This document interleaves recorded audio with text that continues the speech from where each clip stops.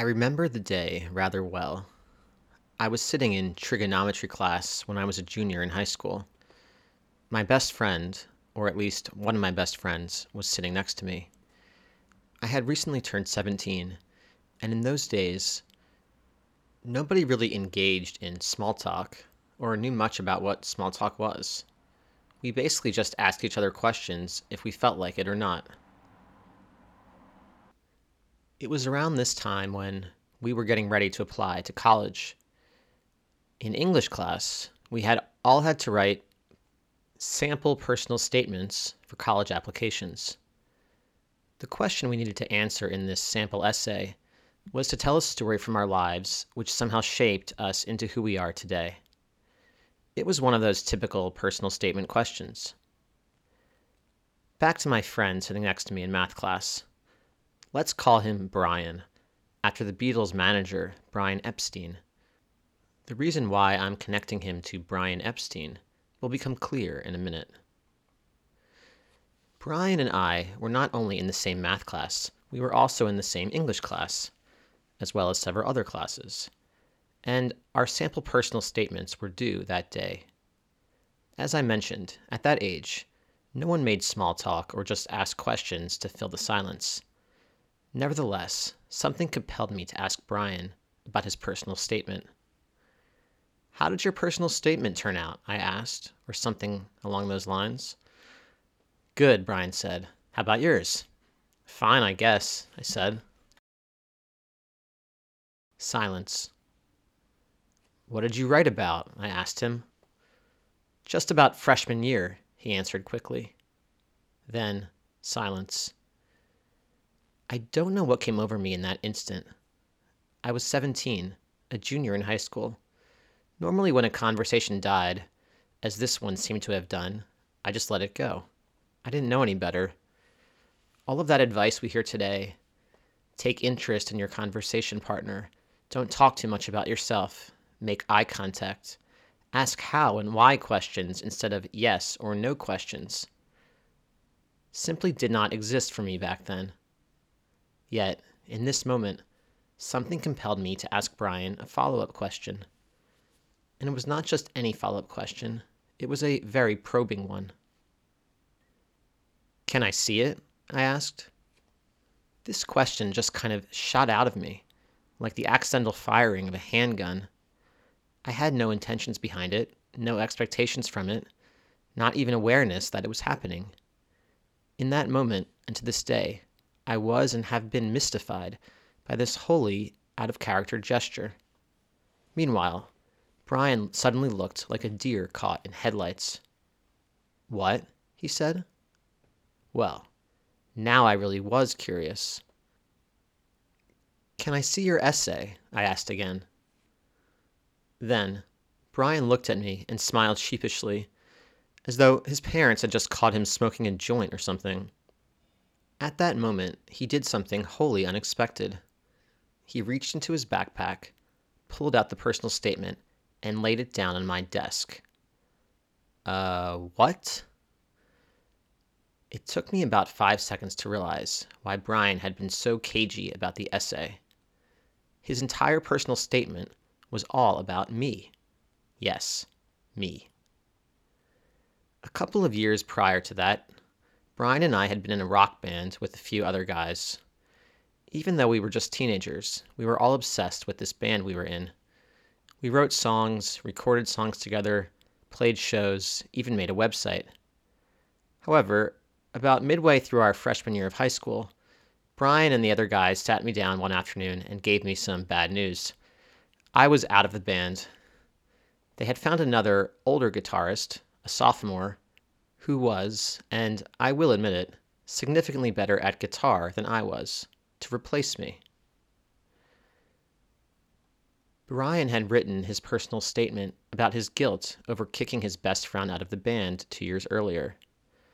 And I think the reason he showed it to me relatively willingly was to further cleanse his feeling of guilt. He saw a window for confession, and he took it, apparently. This is why I call him Brian, which is, of course, not his real name. Brian Epstein was the manager of the Beatles. In 1962, he called the Beatles' drummer at that time, Pete Best, into his office and told him that, sorry, but he was out of the group.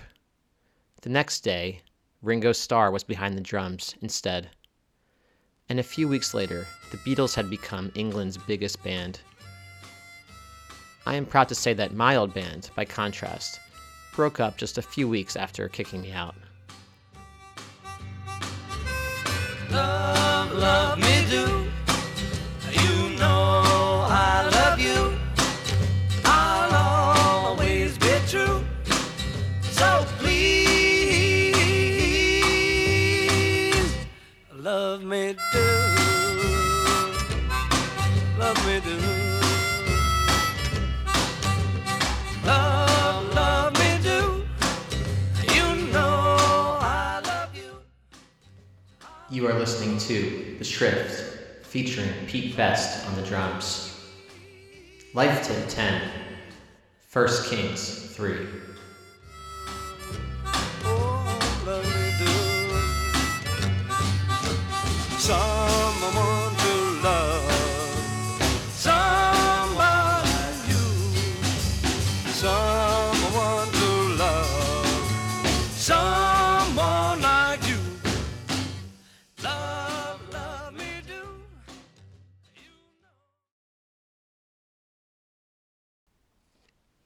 Another person who liked to ask follow-up questions was Sigmund Freud. Freud came of age in Vienna in the late 19th century. Freud worked as a neurologist, and he was trying to figure out how to treat patients with hysteria or various other neuroses. In order to treat these illnesses, Freud realized that simply having a normal conversation with his patients was not sufficient. He had to probe deeper, deep into their minds, into their memories and dreams, into their subconscious. The art or method which Freud developed in the 1890s would come to be known as psychoanalysis. In order to get his patients to reveal their true selves, he had them lie on a couch in his office where they could feel as free and as vulnerable as possible. Freud would then give them very careful instructions or pose them questions which would allow their repressed thoughts to emerge to the surface. Psychoanalysis is, of course, a kind of art form. The therapist must know precisely what words to say to his patients in order to get them talking and revealing. Freud's psychoanalysis sent shockwaves through Vienna and later through all of Europe for various reasons. In order to understand part of the reason for this shock, we must consider the society in which psychoanalysis emerged. This was Vienna, one of the most gentlemanly, proper, repressed cultures the world has ever known. This was also the late 19th century, the Victorian era. Conversations in the public sphere were controlled by strict etiquette, by thousands of lurking taboos, by notions of honor and chivalry. Put another way, this was a society in which people did not reveal their true selves, not in public, perhaps not to their spouse, maybe not even to themselves. People went out into the world with layers of psychological armor. It was, in short, a repressed society. Freud broke through all of these social norms. He asked people about their childhood, about their genitalia, about their sexual fetishes, about their dreams, about their violent desires, and about things 1,000 times worse, which I dare not even mention on the Schrift. Freud asked these questions because he knew that this was how he could really get to know his patients. But he did so artfully, cleverly, masterfully. He knew that, for example, if he just were to clumsily ask a woman about her latest sex dream, he wouldn't get much out of her. In the Haftarah for this week, we read again from the Book of Kings. This week, we get the legendary story of King Solomon and the baby. In this story, two women, who seem to be prostitutes, come to King Solomon with the following well-known problem. Both of them had babies about 3 days ago. These two women sleep together in the same bedroom of what is presumably a brothel. 3 evenings ago, each woman went to sleep in her own respective bed with her own respective newborn baby by her side. One of the women, however, turned over in the night and crushed her new baby, causing it to die. This woman then went over to the other woman's bed and switched the baby corpse with the living baby. Now each woman is claiming, before King Solomon, to be the baby's mother. There are no witnesses. How does Solomon figure out which mother to believe? Well, Solomon pulls out his sword and says, "I will cut the baby in half. This way, you will each get a half of the baby, and all will be even." At this moment, the first woman says, "No, don't cut the baby in two. I would rather that my friend have it than that the baby die." The second woman, meanwhile, says, "Fine with me. Cut the baby. That way it belongs to no one." "Aha," Solomon exclaims. "Let the baby live. And give the baby to the first woman, as she is clearly the baby's real mother." This story has long stood as an example of King Solomon's boundless wisdom. He was able to psychoanalyze both women by putting their claims to the test. His plan worked brilliantly, and justice was done. When I first heard this story as a young child, I wasn't very impressed with King Solomon's wisdom. It just wasn't very believable that the second woman would so readily fall for this trap. Moreover, why would anybody want to have half of a baby? A more realistic story would have been that both women reject King Solomon's offer to cut the baby in two. However, I now see the story much differently. King Solomon was actually exceedingly clever here. Let's think for a moment about how the baby died. The mother rolled over on this baby while it was sleeping and suffocated it to death. She then swapped the babies. Only a truly deviant, sick person would behave this way. Solomon sized her up right away. He realized that one of the mothers was probably a rather sadistic person, maybe even bloodthirsty. He sensed that his trap would work because one of the two women would actually take twisted pleasure in seeing a baby cut in two. There was also the legal element. Probably somewhere in the back of the mother's mind, she knew that she might face legal charges for manslaughter for suffocating her baby to death. If the living baby were to be cut in half and buried, then she would have had a much better chance of not being prosecuted, since the evidence would be disposed of. Solomon hence knew that whichever of the two mothers was murderous would jump for joy at his offer to cut the baby in half, and obviously the real mother, the sane, grounded, balanced mother, would immediately object to Solomon's offer. What Solomon demonstrates in this story is the art of getting others to reveal themselves. I took a page out of Solomon's book when I asked Brian to show me his personal statement. Freud, too, also seems to have learned from the great King Solomon in his dedication to getting to the bottom of people through well-timed, well-orchestrated psychoanalysis. One way we can be sure not to learn about our acquaintances is through small talk, through superficial conversations, through following social conventions in all of our interactions. We often converse with others almost on autopilot. As soon as there is a pause in the conversation, we excuse ourselves. We dare not ask follow-up questions, lest they seem silly or too personal or too unconventional. We often chat like the denizens of Freud's Victorian Vienna, avoiding taboo subjects, disavowing the personal, keeping everyone and even ourselves at arm's length. I shudder when I think to myself how close I was to not asking Brian that follow-up question. How close I was to letting his initial response, that he wrote his college essay about his freshman year, be the end rather than the beginning of the interaction. Of course, we are not kings and queens. We can't, like King Solomon, threaten our interlocutors with the mutilation and death of their progeny in order to get to know them better. We also can't throw someone down on the psychoanalyst couch within a few minutes, or even hours, of meeting them. Nor can we demand they open up their bag and hand over to us personal documents. So, instead, I would like to offer you my 10th life tip, which you should use at your own discretion with more than a heft of common sense. To get people to reveal a little more of themselves to you than is normally possible in automatized, autopilot conversation, there is something we can do.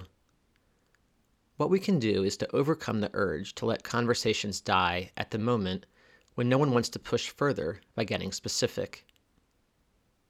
In conversation, we need to get specific, both about ourselves and about our interlocutor. With all things, including other people, it is the details, the seemingly trivial, insignificant, frivolous details, which will reveal to you everything. Don't just ask someone what city they're from. Find out how many trees they had in their front yard and what kind of trees they are. Don't just ask people if they liked college. Find out the name of their freshman dorm mate and whether the two got along. Don't just ask people how their day was or what they did that day. Find out what time they got up, how many times they hit the snooze button, whether they prefer soft or medium bristles on their toothbrush, and why.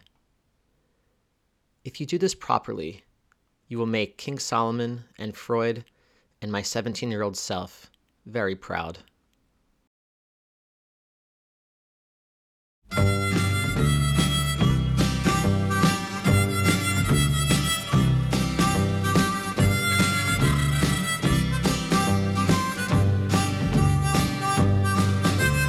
Love, love me do. You know I love you. I'll always be true. So please, love me do. Whoa, love me do. Love, love me do. You know I love you. I'll always be true. So please, love me do. Whoa, love me do. Someone to love, somebody new. Someone to love, someone like you. Love, love me do. You know I love you. I'll always be true. So please, love me do. Whoa, love me do.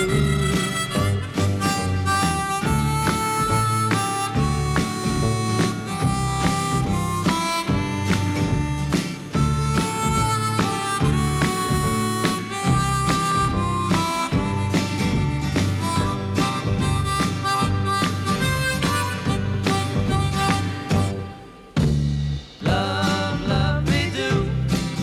You know I love you. I'll always be true. So please, love me do.